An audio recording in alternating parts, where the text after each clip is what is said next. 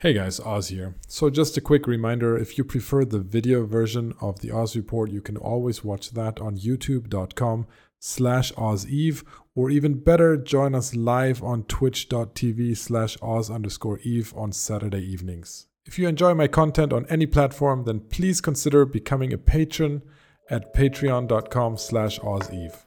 Thank you. Enjoy the show.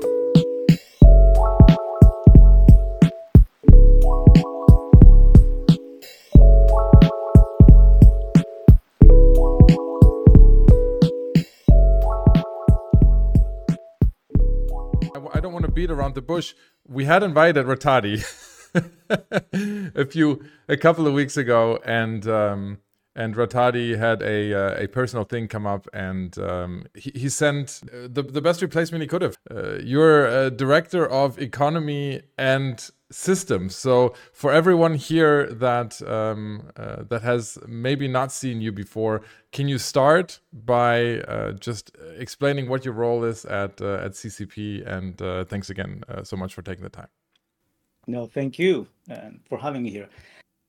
So I guess my role is kind of dual, you would say, in CCP. Mainly, I'm responsible for the in-game economy, make sure that everything is running the way it's supposed to be running, that the ecosystem is in what we want to call a healthy state, or make sure that at least that it's not broken. But at the same time, I'm leading the product side of what we used to call the Living Universe segment. It's one of the three major teams we have that gave you last November's Factional Warfare update. Mostly changes that have to do with industry, taxation, market, and what we call the grander sandbox, I guess. But yeah, you could say that it's a dual role. Yeah, it's pretty much everything that traders like me and everyone playing in the market gets very nervous about when things get changed, or if they're bold, they get very happy about, because that's that's typically when opportunities open themselves in the markets in EVE Online. I always, when I you and I talked at the last fan fest, and I've had a couple of discussions with you here and there, and I've always thought that the biggest challenge you would have is to balance the player experience on the one hand with running a healthy economy on the others, because just like in real life, that doesn't always fit together. Can you talk about that? Like, first of all, is that a correct assessment, and also, how do you deal with that? No, that is I think that's the biggest task. How do we make sure that everything is put together in a way that both it makes sense, it creates a good experience for the players, and at the same time it fulfills, I would say, after 20 years, what EVE has established itself about in the gaming industry, the robust economy, which is player driven. So we can get it back into that in a bit. Mm-hmm. The first part, I think, is the most interesting. Player behavior. Anything we do, you guys gonna break it.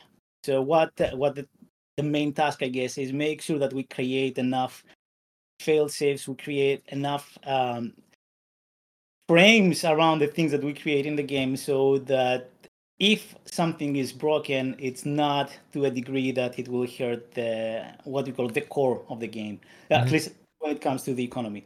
And it's what I usually say every time to my designers when they create a new market, when there is a new thing coming out, a new ship, something that doesn't really exist, a new resource maybe.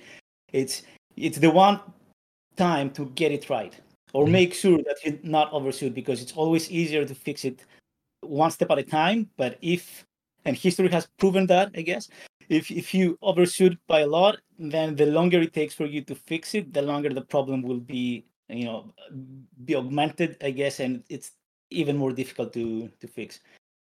So yeah, it's about how do you bring all those things together. The player experience. How do we make sure that there is something for the players to do, that they have enough incentives to follow it, and there's enough reward for them to actually take the time to do it and spend it, which means making sure that we balance it against every other activity that exists in the game, And that's not just the ISK per hour, it has all other things around that, right?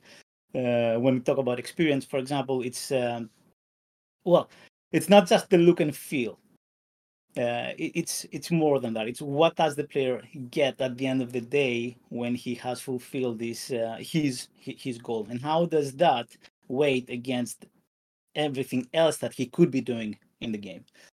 So I guess in a way, it's making sure that you put all those things in a single basket and make good choices. Yeah, that's. I imagine that there are several things in game or that are upcoming that that might keep you up at night, or that you might worry about, depending on what type of person you are. But can you maybe share? I know there's probably some things down the line that you can't talk about yet, but what are some things that right now you're spending a lot of time with thinking about in the game, that you're thinking about balancing, that you think might be risky, that are difficult? So there have been a few in the last 3.5 years, I guess. But the what is happening right now, I guess that probably keeps me not anymore.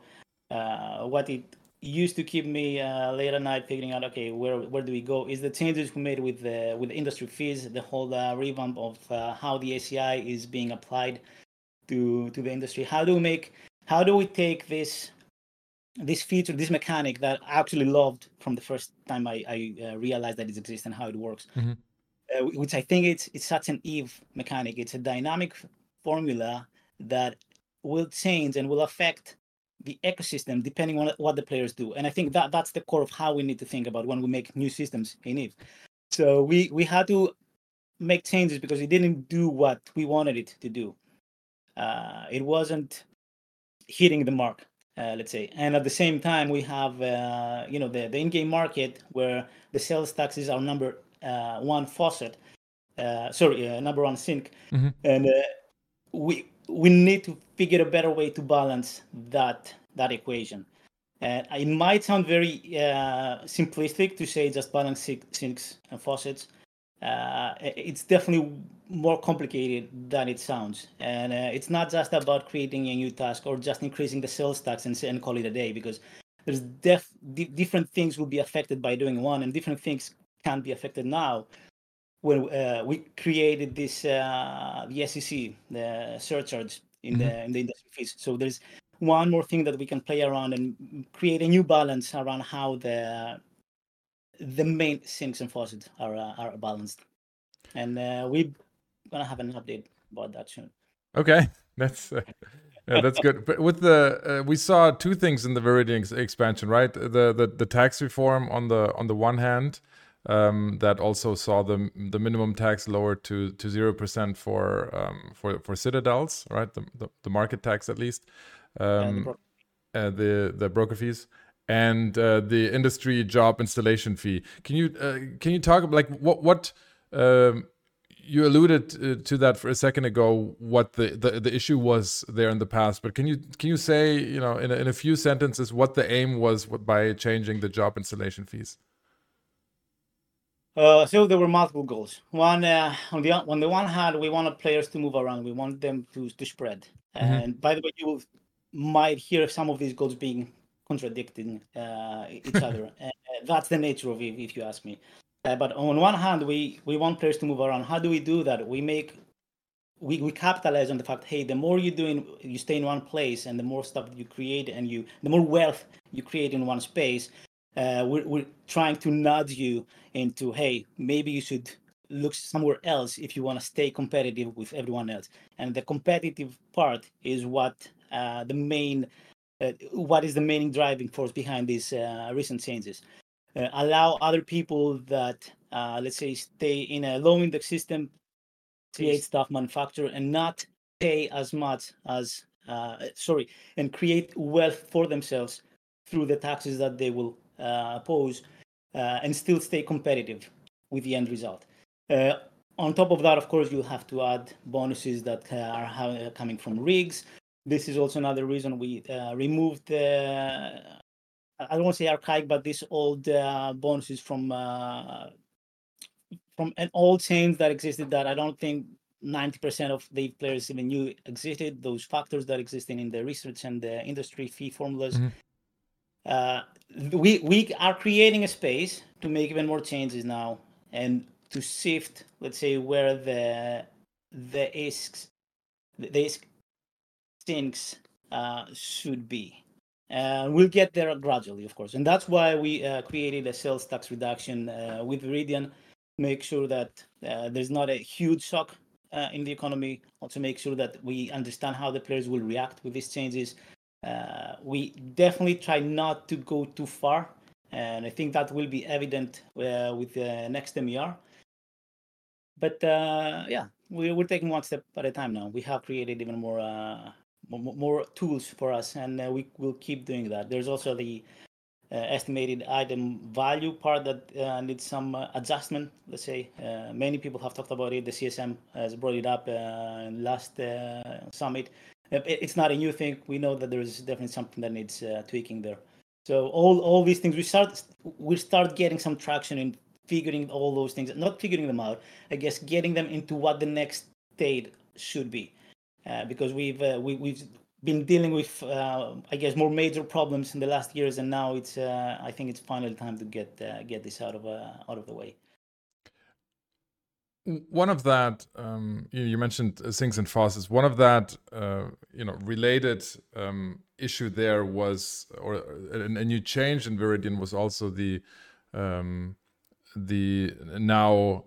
Excel structures not being able to be anchored in HiSec anymore, and thereby also the TTT going down. Which I have two questions for you. For one is that in itself also reduces the an ISK faucet, or you reducing the an ISK sink, you reducing the tax on citadels, could have a massive impact on the ISK sinks if there's a large shift in especially the Plex and injector and extractor trade from citadels to NPC stations. Have you planned for that? Is there a contingency plan? And is that going as intended? So that specific change is driven not by an economic train of thought. Mm-hmm. That change is driven from the fact that we believe Excel structures were an issue from day one. Mm-hmm. We've talked about this. Yes. We almost implemented 3.5 years ago. But at the end of the day, this is a design decision. Like game design wise, if you want systems design wise, Excel structures shouldn't exist in HiSec. We shouldn't have made that happen ever. But that came to pass, and that's fine. This is game development. We'll have to deal with this all the time, and also it's 20 years of things that we need to bring together.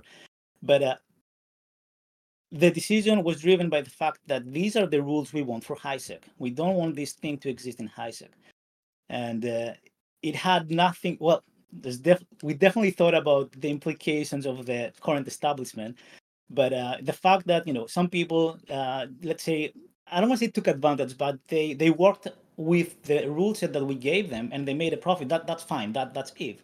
Like, this is the sandbox. This is the sand we provided, and they made something out of that. That's cool. We didn't make this decision to bring down castles. We made this decision because we think that's the right decision for the rule set that governs HiSec. And we definitely talked internally about, okay, what does the next day look like? And there's definitely people that panic that, oh, what about this? And should we make sure that this or that wouldn't happen? At the end of the day, I remember telling them, hey, let's see what happened. We don't have to solve for every problem, and yes, this is something that we created, but let's apply the rule set, see how the players will behave, and we'll take it from there, because we don't always need to create exceptions. Like I prefer, if I can avoid having an exception in the game, I would always vote to not have an exception. And it's I think the way you've all seen how it ended up. I think that's a valid and a very Eve-like outcome. So if I were you in that situation, I answered your question.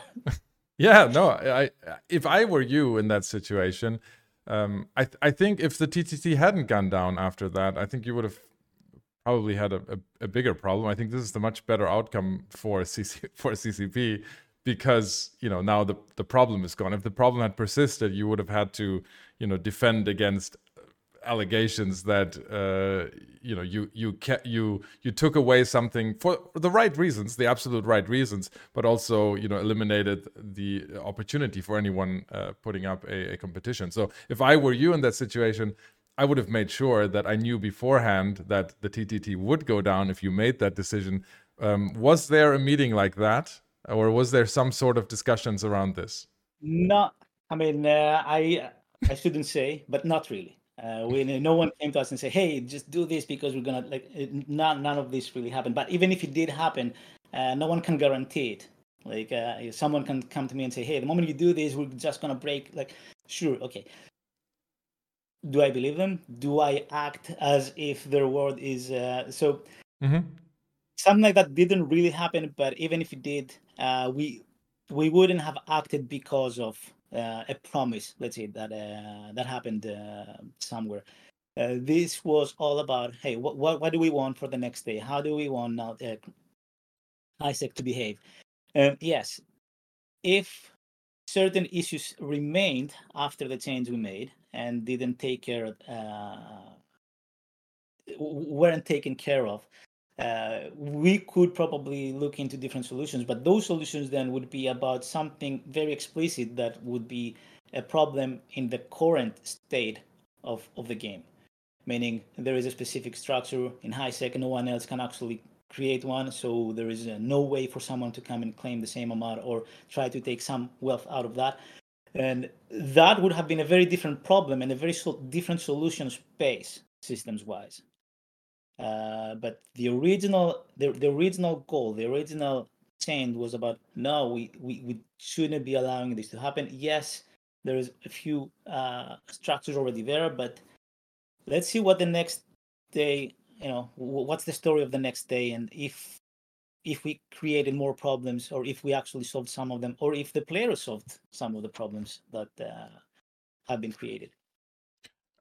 The outcome's good, though, right? I mean, the way that you must be at least partly happy about the way it went.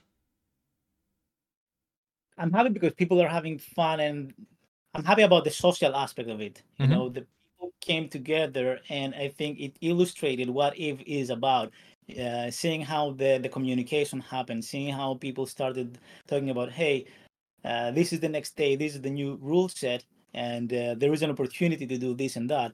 And you started seeing group of people coming together. You started seeing people coming back just for that, and I think that was interesting. That was amazing. But about the end result, I don't think I can comment that it could still be there. But if it was there, I guess we could discuss about what kind of issues that creates in the game. Let's switch gears real quick away from the Viridian changes back to something that the trading community has been talking about, and that's the sales of extractors, for example, that we've seen that are quite massive. Now, we all know that there's obviously CCP needs to make money. This is a game that costs money. That's like, all that aside, that must be a big challenge to you and your role as as the force of stability for the economy, or at least the guardian of the in-game economy. When there's something like a 50% drop in price for extractors, take us through that. What does that mean for you when you run a sale like that? How do you avoid this crashing certain parts of the market? Because the implications for the player base are very big. Where do I start with that? I guess I'll start with, we have a whole department that is doing the sales, is looking into the monetization aspect of the game, and how we market certain things. But let's just talk about the monetization part, I guess. And that's on their end. They have certain goals, and the goals that that aim has are mostly driven by the business part of the company, right? It's not driven by what the in-game what the game needs, let's say, as as part of the mechanics or the systems of it. It's driven by, hey, we need to make sure that we're here the next day. So there is a certain amount of balance, I guess, and certain amount of not questioning, but back and forth on figuring out, okay, what there's a discussion about what they need to, what they want to do, what they need to do, which is how everything starts, and then, hey, what would the implication be, and can the in-game economy handle that? At which point is when they talk with me and they make sure that yes, we're okay, we can move forward and all that. So there's all that is happening behind the scenes, and it's gonna it's still gonna happen the next day and the day after, because at the end of the day we need to make sure we get money, we need to make sure that the business is profitable. Now on the implications part, there's I would say there's a certain amount of how far can we go with a few things. But when we talk specifically about extractors, injectors, and I would just add Plex into that part of items, we just need to make sure we take that outside of the main game economy. I think that's what people have not take it out of the main economy. Mm-hmm. We make sure what we create, let's say, the levers that are separate from the rest of the in-game market. To put it in better words, for example, the taxation system right now is the same across the board. We've talked so many times about how we need to change that, and this is driven mainly because we need those items. We need to make sure we can control those items in a different form, in a different way than the rest of the EVE economy and the rest of the items that are being manufactured within the game. And even within those items, we would probably want to create different groups and create different taxation layers. But anyway, this is more about how we think about the future. The answer to your question, I guess, is more about, there is a certain amount of balance that is happening, and making sure that, okay, how far does an offer go, and should we just stop it? Should we just adjust it? Is it something that will create problems? Is it something that will create long-lasting problems? Yes, no, and if yes, what are those, and how far would they get us? All those things are what we kind of discuss and make sure that it is okay to move forward with such offers. But they're mainly driven from the business part. Ideally, they shouldn't have that kind of impact in the game, but yeah. Is it a concern to you that so when simply from the in-game market perspective, I know I appreciate you trying to keep those items separately. One way you can't separate is that people will profit or even lose money a lot by trading in these items. So when you do a 50% off extractor sale, people like me might buy a trillion ISK worth of extractors. I bought more. When they drop by 50%, that must be something that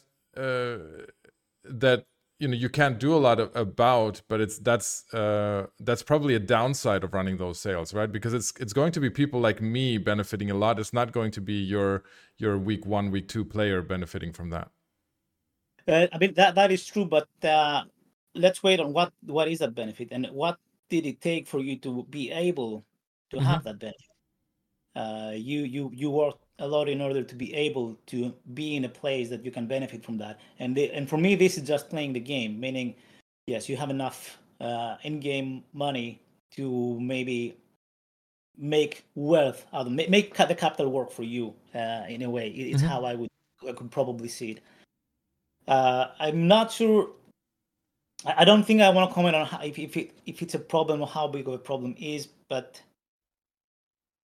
people that can people like you that let's say they can profit from that is something that we consider and try to make sure that, is this a bad thing? What kind of benefit does that actually give you, because at the end of the day, and that's why I say ideally we would have these items separately so that we can probably balance how much of a profit you could get out of situations like that, but how do we weight that versus the business impact? That I think that's the big trade-off there. And yes, there are a few people like you, but there are people buying them, right? Sure, and of course, there's people selling, there's people buying. I'm pretty sure not everyone's unhappy in that equation. And for me personally, I run a large investment fund, so my profits, at least I distribute them in the galaxy. But there's a lot of people that I think one of the community feelings about those sales is sometimes that it enables the rich to get richer. So I don't think there's much you can do about it, and it's a sandbox, and it's like capitalism in the real world. This happens all the time. But that's another part of that extractor equation is skill farming, and so in terms of that whole relationship between the Plex price, the extractor price, and the injector price, and how people can turn Plex into skill points and profit that way. Is that relationship something you monitor? So I would imagine that's one of the key things that you monitor, because it drives so many things about the economy in EVE Online, even though those items are separately. Yeah, that's definitely something that we monitor. It's the model that we have created that let's say creates the exchange rate between skill points, Plex, ISK, and the dollar. All those things are connected, and on top of that, we add the different, let's say, characters. Depending on the character that we're talking about, how does that equation change? And of course, we bring the skill injectors and extractors into the same equation, mainly to figure out, okay, which kind of character would benefit the most, or how does that equation change depending on how many, let's say, skill points your character has. So we are definitely looking into that, and that's how we also create our monetization, let's say, part of some of the monetization models that we have. I don't think I want to get into more details about that, unless you want to ask something more specific. No, I think I haven't talked to you or Ratadi before about that specific relationship, and whether you monitor it. From a player perspective, we talk about that relationship all the time, because it's always a question of, right now, is it profitable to quote unquote skill farm, what the player base calls skill farming, to open a bunch of accounts and subscribe them with Plex, buy hopefully cheap extractors from a sale that you happen to be running, and then extracting LSI and selling them at the market for profit. In that process, having a whole bunch of quote unquote free Omega accounts. When that equation is profitable, that means inevitably, you're going to sell more Plex. The demand for Plex is going to be a lot higher. The cost of skill points is going to be lower. So, it has a lot of positive and negative effects for CCP's business, which is why it doesn't surprise me that you monitor that relationship. Yeah, and that's what I'm asking. On top of that, you're absolutely right. This is exactly what is happening, and I think the question we ask most is, for how long is it profitable? Is it profitable? And how do we weight that versus the business part of the equation? I do want to add, though, on top of that where I think it gets really interesting, and so if you add on top of that the in-game activities and the amount of ISK that players make through those activities, then the equation becomes, okay, depending on the ISK per hour that players can get from specific activities, you can actually get some kind of income for them through the same equation, right? And that is where we trying to go right now, because we have 20 years of content that we're slowly trying to bring back together within that paradigm. Because we've seen that many people, and I know I'm changing the subject a bit, Please. like the politician that I'm not, This is great. but that's where we started saying, okay, why do people go and do specific things? And there might be a lot of reasons, but when the reason is, oh, because that's how they can maximize their ISK per hour, that's how they can maximize their wealth, then that gets us thinking, okay, that's there definitely a driving force behind that, because of the equation that we just talked about, because you can translate that into real money. But uh, how do we take that and make changes and adjust the rest of the game? Or how can we make it, maybe depending on the goals, how do we make more people, how do we nudge more people to go into that direction? Or how do we change specific activities in the game so that they become the same, not profitable, but as interesting for the players, so they would actually think, you know what, maybe I'll go there, it's less ISK, but it's, I don't know, maybe a better experience. All those things, if you like, in Eve, if you put them down, it's just a huge list that probably will make your head hurt. Mm-hmm. But we're slowly trying to make sure that we sanitize that space. And you might have seen that with the Viridian expansion. There's a lot of new content coming out from the Homefront stuff, and I need to actually give kudos to all of the designers in CCP, because if every single one of them, like game designers, narrative designers, they're all literal in economics. They understand what fundamentals are and how their choices can affect the game. And we always go into this back and forth. Okay, have you checked your inputs? What is the experience that you want, and then how do you balance that versus the things that the players will get into the activity, like the cost.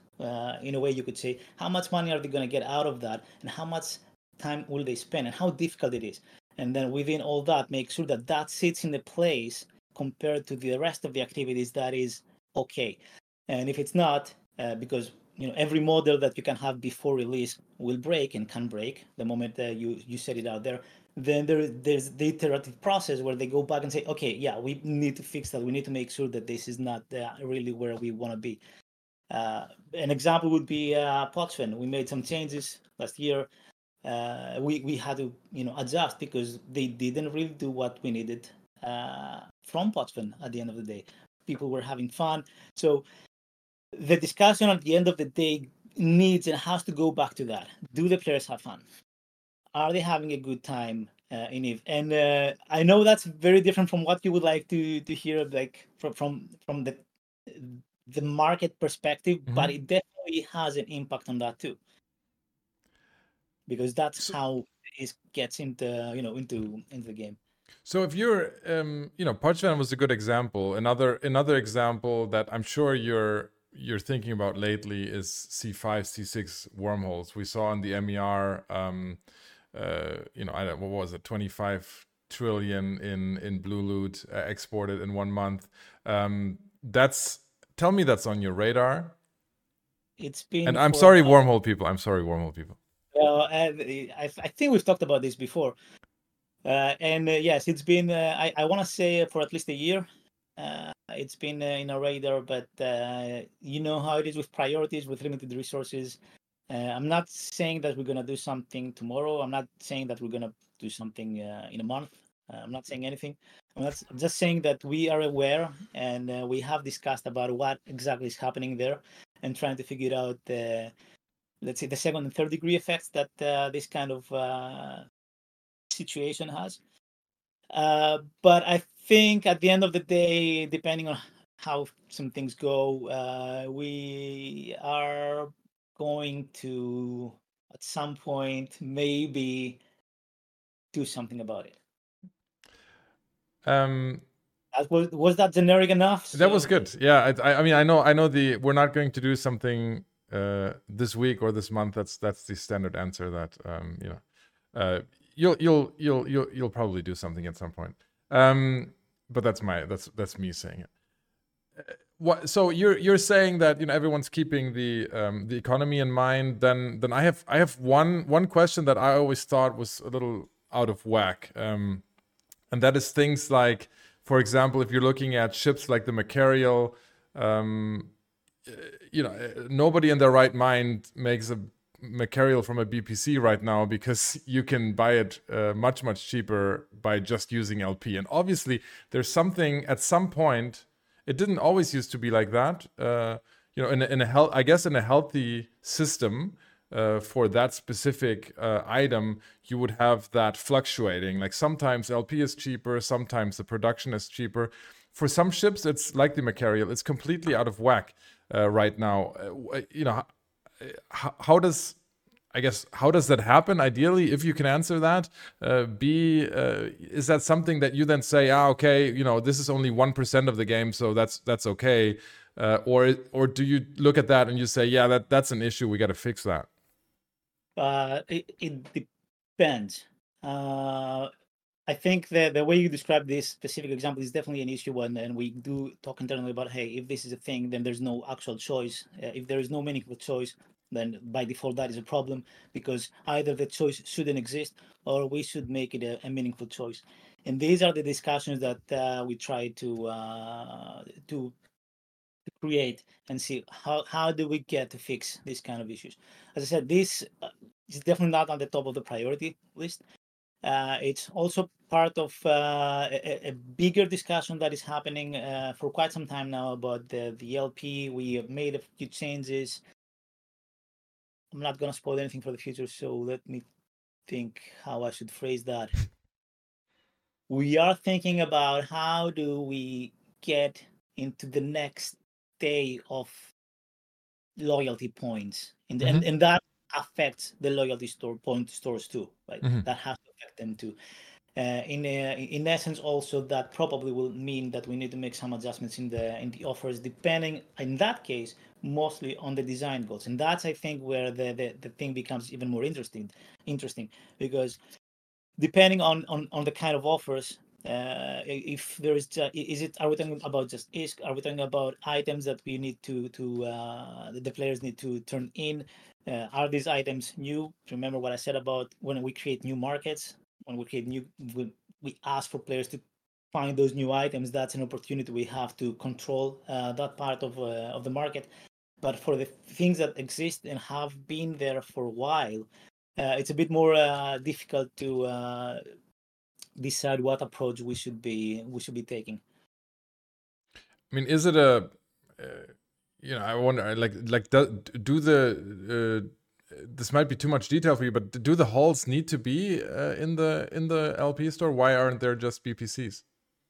Because you would think that because putting the halls in there removes the demand on raw materials. It removes like 80% of the gameplay around it. So you would say the answer to that is it has to be on the design spectrum. And why I'm saying that, because we can definitely make a sane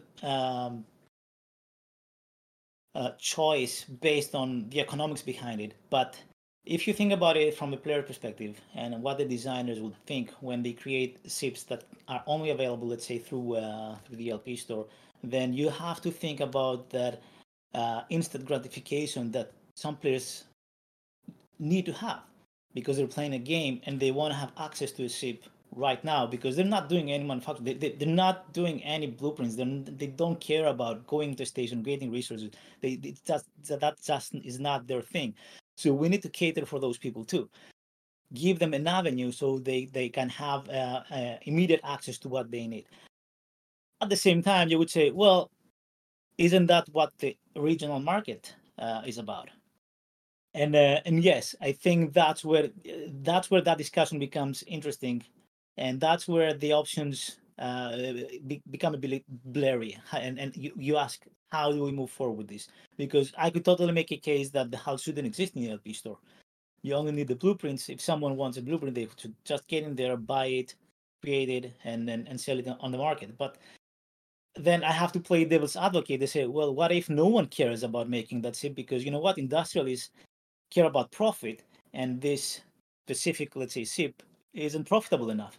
Then that SIP won't exist in the game. That creates a different problem for the players that want to actually fly that SIP.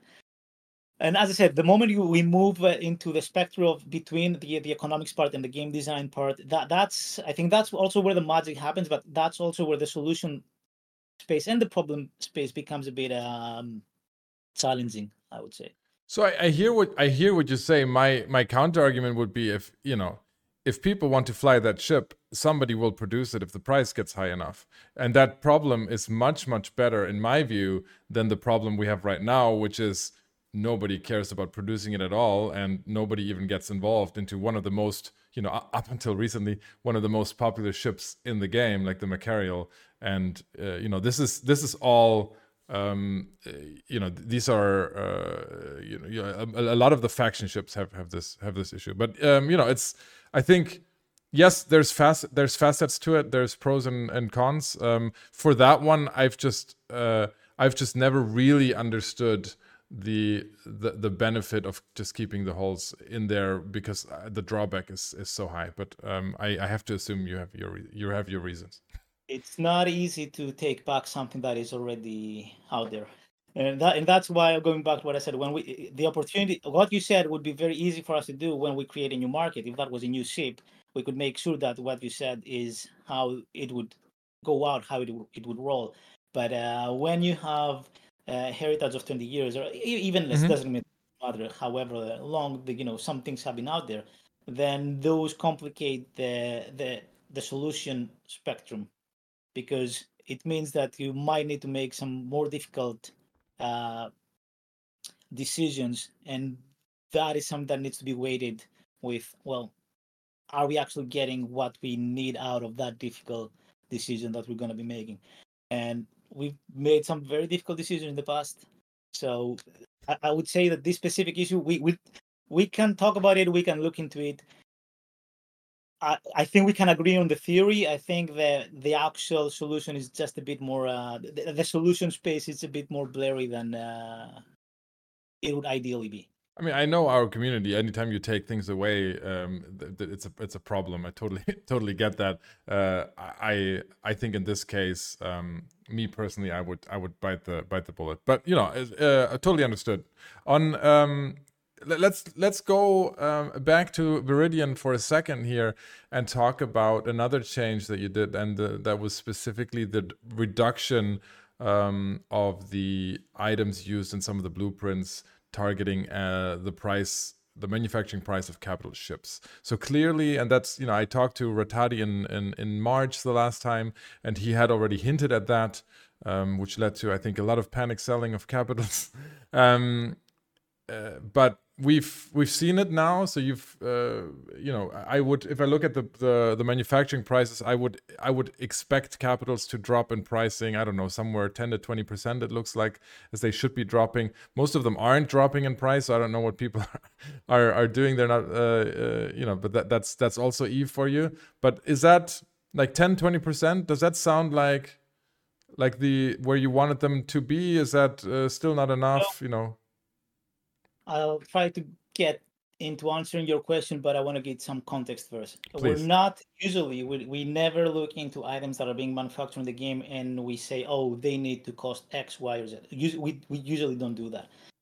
We definitely have a spectrum, a range within which we would like those items to be, but we never say, oh, you know what, this item needs to be at 2 billion. We don't say there is a need for something to be, because that means then we'll need to actually not use one hand but all the hands to change the economy, and then agency goes away. So getting that out of the way, the spectrum does exist for capital ships. We're not there yet. What we're trying to do for a while now is tackle each of the bottlenecks that exist. I would say not one thing at a time, as many as we can at a time, until we get into the place that we want to be. And what does that mean? Oh boy, now you're taking me 3 years back when we started this whole thing with the changes with the resources, and then some years later with the industry, those things were like a big plan that started, I don't know, 2019, December, I don't even remember anymore. And there was a very specific end state. We wanted to get at a place that this will work the same way the SCI works. It's a dynamic system that will self-regulate in a way. What does that mean? That means resources in the game will be there will be a dynamic way to distribute resources in the game. Of course, that's a huge task. And back then, we set into a three-phase program. I think, if I remember correctly. And the last part was, okay, let's make sure that we get at the end of this journey, we get at the place where we are within the boundaries that we think are a healthy place for the in-game economy to be. And that is mainly driven from the resources, like the protogenes, that's a Greek word, I guess. So from the resources that get into the game, the resources that the players just mine and harvest Mm-hmm. and get into the game. And that equation, we changed that equation. We took away things from space, we took away things from nullsec, we placed things in low sec, and that's how we created the isogen noxium bottleneck. So the next part of that journey is, okay, how do we expand one step at a time? Because now we want to approach this from the low end. We don't want to overshoot. We don't want to get back on the problems we had in the past. We want to make sure that we can find a way that the amount of players that we have and the behavior that those players have, meaning the miners, how many miners do we have? Where are they exactly located? Can sustain what we think the healthy place of the economy is. And we're not there yet, of course. And yes, we can always say that the capital prices, I'm going to talk about the dredge specifically, uh, can be a driving force behind that. But the changes that we actually want to do, they always involved nullsec. Now, again, back in the day, we made changes and we need to go back and adjust the things we did because we need to complete that part of the equation. We need to complete that part of the plan. We need to give stuff back into nullsec. The way we want to do that, because the dynamic resource distribution system is something that exists as an idea, but with everything else that is happening, it's not really a possibility at this point. We can't really say that, yeah, we were going to bring that into the game in a year's time, because no one can wait for that. So we're taking one step at a time, and now we're focusing on, or we will be focusing on, in the future or in the near future. Don't take my word for it. Mm-hmm. By the way, I'm just saying what is a potential future for us. Go back and look into nullsec and say, okay, what is the current, and what's the current state of nullsec? And that's not going to be just about resources. It's going to be about, what do we want out of that space?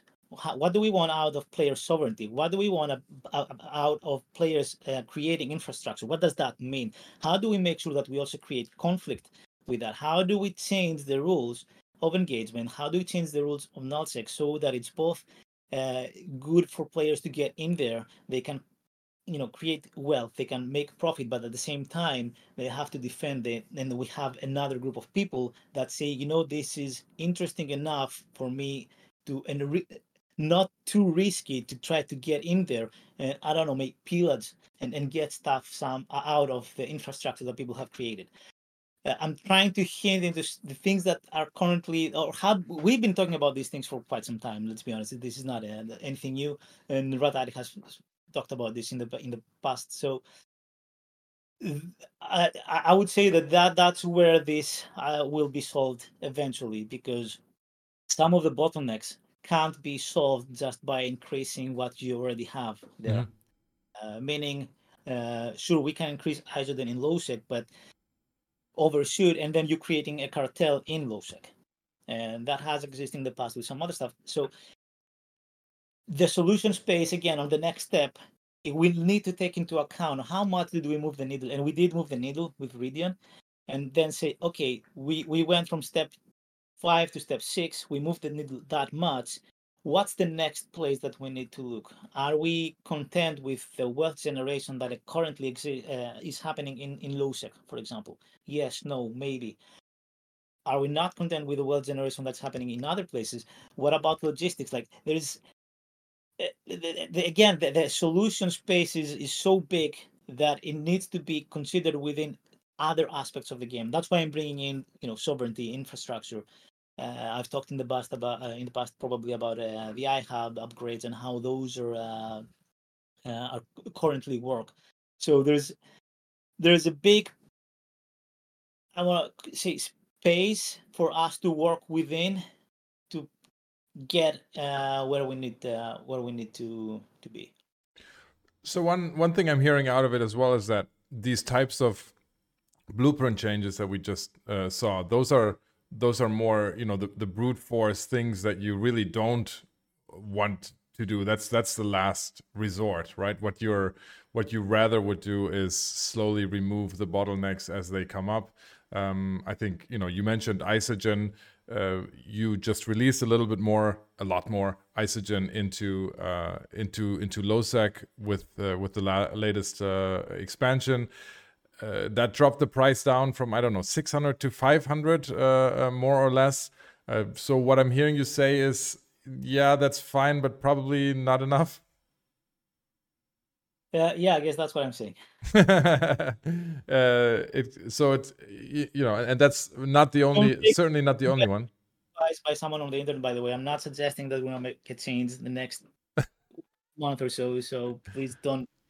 No, I mean, Rattati mentioned it in March that isogen was an issue or one of the issues. I think it's clear to anyone looking at the economy from top down is that clearly, if you look at historic pricing and if you look at the way that these blueprints were designed, isogen is a much higher proportion now than it's probably intended to be. So I think that's not a surprise. I would say historic pricing is not, maybe it's not too accurate to base, to base the current state, because if you look 10 years ago, that you get a very different situation.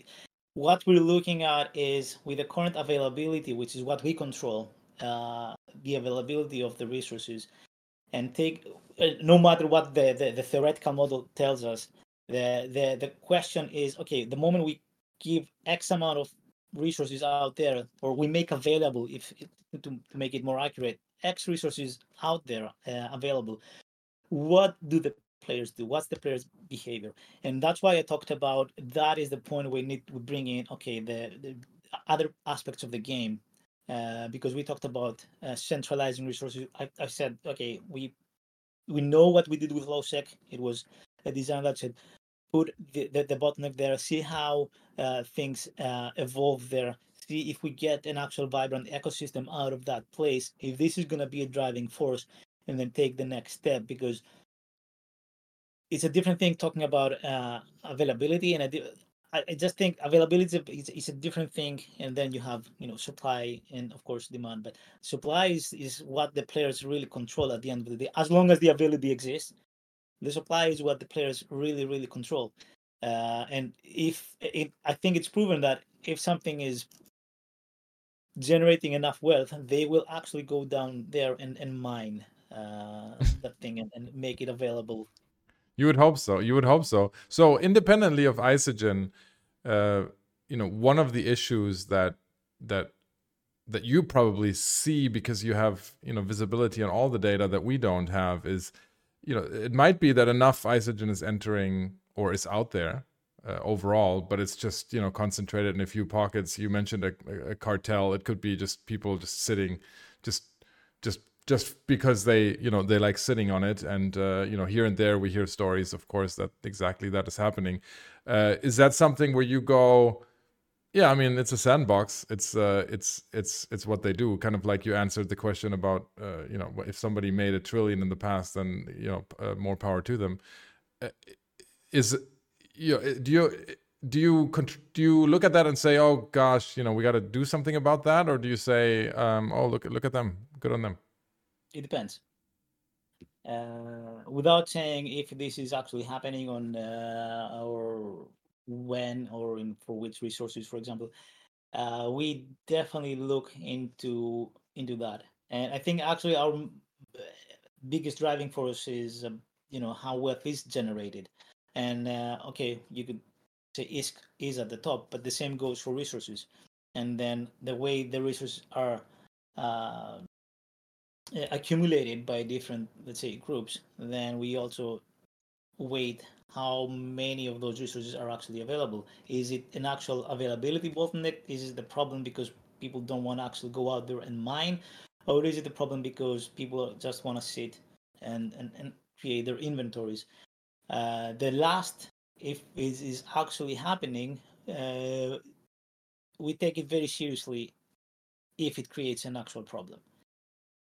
For example, in the past, inventories have been created, but there was still enough people that they could find that resource and put it on the market, and it was still within those boundaries that I talked about. It was still in boundaries that meant, yeah, this is maybe a bit expensive, but it's still okay. If we feel that something is going overboard, is just going in a place that we don't consider healthy, then we might need to do something about it. But the answer as to what would we do is not that simple, because it depends. As I said, okay, hydrogen is an issue, but what are the solutions? Because we now created let's say, done the second or third step by increasing the availability in the existing space. We increased the space, by the way, that hydrogen was available back in November, and the next step might be something else, and that's where I bring back sovereignty. That's where I bring back the initial solution to the entire spectrum of resources, which I think we definitely talked about this at some point, maybe 3 years ago. We want to allow, to a degree, players to decide what they want to have, what they want to, what resources they want to, let's say, harvest. In a way, it's still, there's no solution yet, of course, on that end, because that means we would have implemented a new system. But that is the line that we're thinking about solving this at the end of the day, because this is how we, at the end of the day, create opportunity for other people to go in there, probably, and steal it, as long as we make sure that is not something that you can have, I don't know how to put it. As long as we make sure that, I don't want to say easily defendable, I want to say monopolized. Mm-hmm. And what that means is also a big discussion, because that means where is it available? If we give it, if that's on the player's hand, meaning they can choose, well, what kind of options do they have?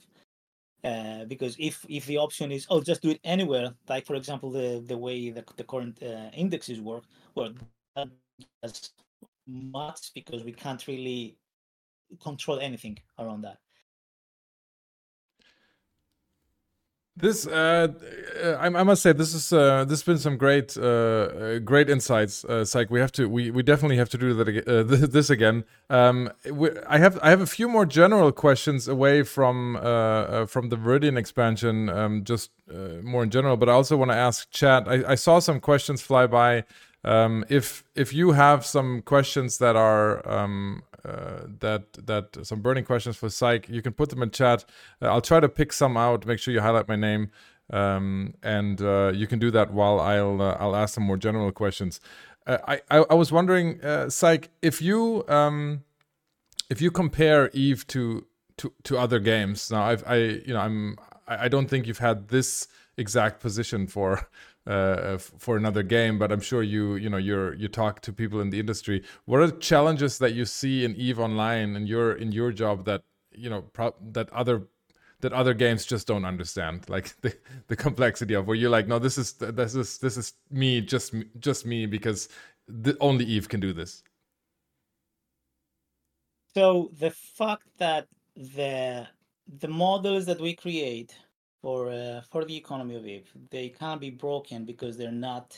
In most games, those models are contained, meaning take any random mobile game, right? I can create the theoretical model behind its economy and make sure that I will be within a 5% deviation of the outcome, guaranteed, because that's how it works. Mm-hmm. And by the way, that's also my background from creating math for slot machines. It's you can guarantee that you create a model that works within specific boundaries. With Viv, you can do that. You have to do that. You have to create your model. I think that is necessary every time. You need to create your theoretical model, but the moment you put it out there, you need to sit down, see, go back into the data-driven approach and say, okay, what did the players do? How did the players behave with this model, and how do I need to adjust that model? And that is just a ongoing thing. That's just continuously happening and needs to be happening for every most ideally everything we have in it, but let's be fair, that will take a huge amount of resources. So I think the biggest challenge is making sure that we understand that part, make sure that we go back and fix things, and making decisions on how do we prioritize all that, because everything will need some kind of adjustment. Few years down the line, few months down the line, it's just an ongoing thing. There's no static model in Eve. Mm-hmm. Then and that's definitely different from many other or most other games. On top of the, if you put into the equation the social aspect and how people come together and what that means, and then bring in the not only the behavior of that, but bring in the fact that you want new players, you want to business wise go into different expand your player base. You need to make sure that also the experience is great. And I'm not just talking about the visuals, which I think are absolutely amazing. And if I'm talking about how do you make sure that the candidates or the potential candidates will see something in Eve now that they will say, you know what, yeah, I want to try that, and then get into that cycle of I would say the beautiful word of the social aspect behind Eve, and how you can just go into a corporation and then magic happens. Uh, all of this combined, I mean, sometimes they just have to keep you awake, I guess, to figure out some kind of balance between all those It's definitely parameters. unique. Crota in chat has a very good question that I like. What was the most unexpected outcome to the in-game economy from a system change? Positive or negative? Is there one from the past that sticks out? Ooh, can I answer that the next time? It's a good. Sure. Sure, you can you can come and chat next week and Maybe you know what? I'm gonna go with the expected result of the changes we did in Viridian with the taxation. Uh, Oh, by the way, here's one for you. I have the new MER. Maybe oh, look at that. you just choose one slide, and I can provide it. Just saying. But yeah, definitely I think the way the outcome of the changes we made with the taxation, the industry taxation and the sales tax with Viridian, which is, by the way, the I want to remind everybody why we said the sales tax is not a permanent thing. We Mm-hmm. just want to make sure that we don't take up the economy too much. We just need to make sure what the next day means with the updated industry fees and the removal of the manufacturing and research factors. So that part, I guess it was more well. At the same time, it wasn't that unexpected because it was all left to the players to decide. In a way, we just made sure that we're not going beyond a certain threshold. So maybe that's not even the most unexpected thing. I don't know. I need to come back to you, I guess. I could give you uh, a hint. What there's two things that I still talk about that I felt they maybe not like I think they were unexpected for you because they probably didn't work out as intended. One is the whole sometimes there's in-game login awards like the Signal 25s that dropped in price, but that's something that happened three years ago, where you have in-game markets crashing because there's just items being given away for free. That's probably not intended, but it's it's to be expected. Sorry, what? So it's a more recent example would be the Master at Arms cerebral accelerators, for example, that are from the that were given away for the retroactive recruit a friend codes. Like sometimes in-game markets crash because you just it's a well-intended idea, but then from an economy side, it's got to piss you off. I don't want to comment on that one because anything I say, it's going to be used against me. Yeah. Well, unexpected. Well, yeah. So next question. Yeah. I don't want to go there. It's one question. I'll let you get away with that. One question that came up that I've been also wondering. I think we saw several parts of the game being revamped now. Most recently, very successfully, arguably the faction warfare. Mission running, like level 4 missions, they've been the same for a long time, and I think people are still doing them, but they would definitely be they would be up for a remodel. Anything you can share in terms of is it on your calendar? Are you doing it right now? We've been talking about missions for forever. If you want to talk specifically about the force, I guess the solution space there. We don't have to examine what the problem space is, but the solution space is sure revamping the mission. I think is a must. But at the end of the day, there's many different things that we need to consider, and I will start with the technology, the engineering behind missions. Like, how do we want, like, if we say that, hey, we have an opportunity to revamp this part of the game, then I think, and it's something that actually has been is being discussed internally for quite some time now, is how can we make our life easier for the future? How can we somehow not delete, but I'm gonna go with delete some of the technical and the design that exists in it, because let's face it, it's 20 years. It's inevitable that you have things there that they're working, but they've been working since 20 years ago. So the question is, what do we want to fix? If we're fixing the economy part of it, then okay, we need to go back into the discussion we had earlier. How do we make sure that the wealth generation from those missions is in par with the same kind of activities that have the same kind of difficulty and the same kind of effort, so that they are considered a meaningful choice to actually pursue instead of doing something else? And that maybe is something that we can easily do by not changing the content, but only changing maybe the rewards. I don't think that is gonna get us much though. So every time this kind of discussions happen, we always go back, well, the content needs to be updated. We need to make sure that we create something that is more interesting for the players. At that time, it's inevitable to ask, well, how do we get there? So right now we are having some discussions about how we can create a new type of I don't want to say a new way of thinking behind how content is being created in if and when that's going to happen. I don't know. Missions will definitely benefit from that. If we do something with missions before that comes to passes, I don't know. Probably, maybe. Right now the focus that I think the teams have is very specific. Now, right now, it's all about empowering corporations. So the resources need to go there. It's all about making sure that the LP makes sense, make sure that we allow players to express themselves.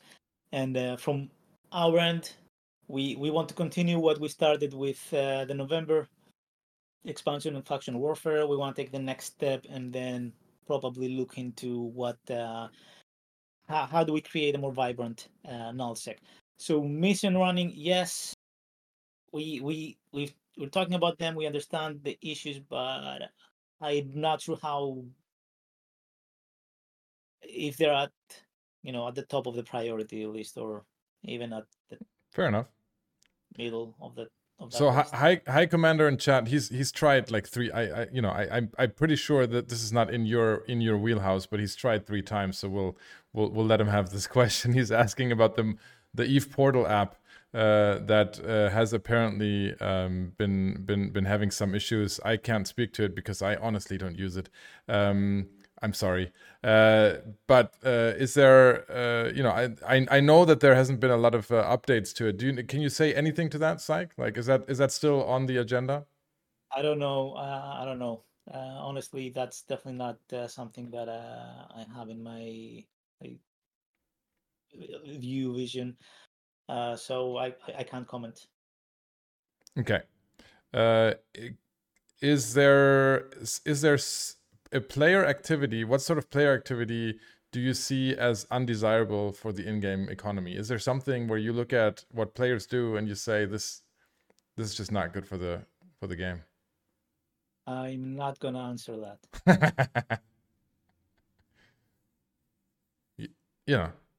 I mean, there's some things you could say, but I'll accept that because I mean, you don't want to alienate anyone, and theoretically, I'll answer that question for you, right? I'll give Crota an answer that I think that you could give. It's a sandbox, right? And in the end, anything that you're going to say is undesirable is just a problem with the rule set, really. So in the end, you make tweaks to the rule set, and everything that is left over is really the harsh reality that it's EVE Online. And we could probably discuss just on that question for about 3 hours more. Okay, I guess here's one. It's not an activity, but well, Excel structures should exist in HiSec. That's one. And I guess another thing that well, I can give you 2 things. That again, I'm not answering your question. I'm just probably telling you what what kind of changes I would like to see. One is the way indexes work. This thing with the industry index, that's all about mining. I think all the incentives there are wrong, and that is, included in the conversation in the theme that I presented earlier about nullsec. And the other one is I hate it when mechanics are not they're not consistent. And one example, just and I'm gonna leave it there, is remote repair. That formula doesn't take into account a few things like the signature radius. So I just I hate that thing. I don't know. It's weird when you have a tracking formula that was a certain way. And anyway, Yeah. I'm not answering your question, but I guess I'm talking about what I would like to probably see in the future.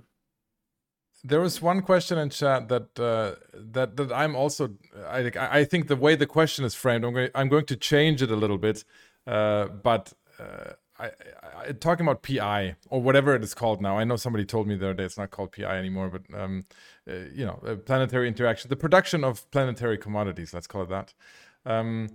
The question in chat was, what do you think about it? I think the incentivation not working out or something like that. I think the question is like, I'm going to change the question a little bit because I don't think you're trying to incentivize PI right now. I think it's more about fixing supply chain issues right now with the volume change and the changing of P1 to P2 in some of the blueprints. So that's more logistical challenges and quality of life improvements rather than incentivizing people to do PI. But Correct. I want to build on that question because PI, it does feel like something that is, living out there, kind of, it's some people take it very seriously and it's an integral part of the economy, but it's still something that feels, a bit detached and also a bit tedious at sometimes. Like it feels like there are some low hanging fruits there that could be tackled. How about that? Is that somewhere in the roadmap? When can we expect to do PI on our mobile apps? So here's my answer. I think that's the one thing that I don't believe it happens often when we talk about Eve, that if you ask anybody, developer or someone from the community, they will all agree on what the solution is. I think everybody will agree, at least if not on the exact solution, they will agree on what needs to happen and what the solution space is. PI has some issues that they can't be fixed unless the significant amount of time is spent to fix them, and it's more about how the players experience the whole process. So I know that we've talked about this in the past. There's a lot of people inside the company that would love to see that change happening. I think it's more of a prioritization question rather than what is the solution or what needs to happen. So if it's on the list, probably not. But things change. Next week it might get on the list because. All right. Perfect. I think we're over an hour in. I probably, I don't know if I mentioned it to you specifically, but I asked for an hour, so you're already spending a good chunk of your Saturday evening with us, which I highly appreciated. Is there anything that you want to share, Psych, that you want to tell the community about Viridian or anything else? I don't know. I hope people. It seems that everybody's enjoying the new releases. I would just say keep an eye on what's coming. There's a lot more things that we're working on for the near future, and as I said, there are a lot of things that we are thinking about and discussing about. The thing after the near future. So just stay tuned. All right. Well then, thanks so much again. Hopefully we can do this again sometime. There was some really great information here, and I really enjoyed the discussion. So hopefully you come back, and we'll let you get back to your Saturday evening. We're going to continue the stream, so Psych, you can just drop off, and I'll talk to you soon. Thank you.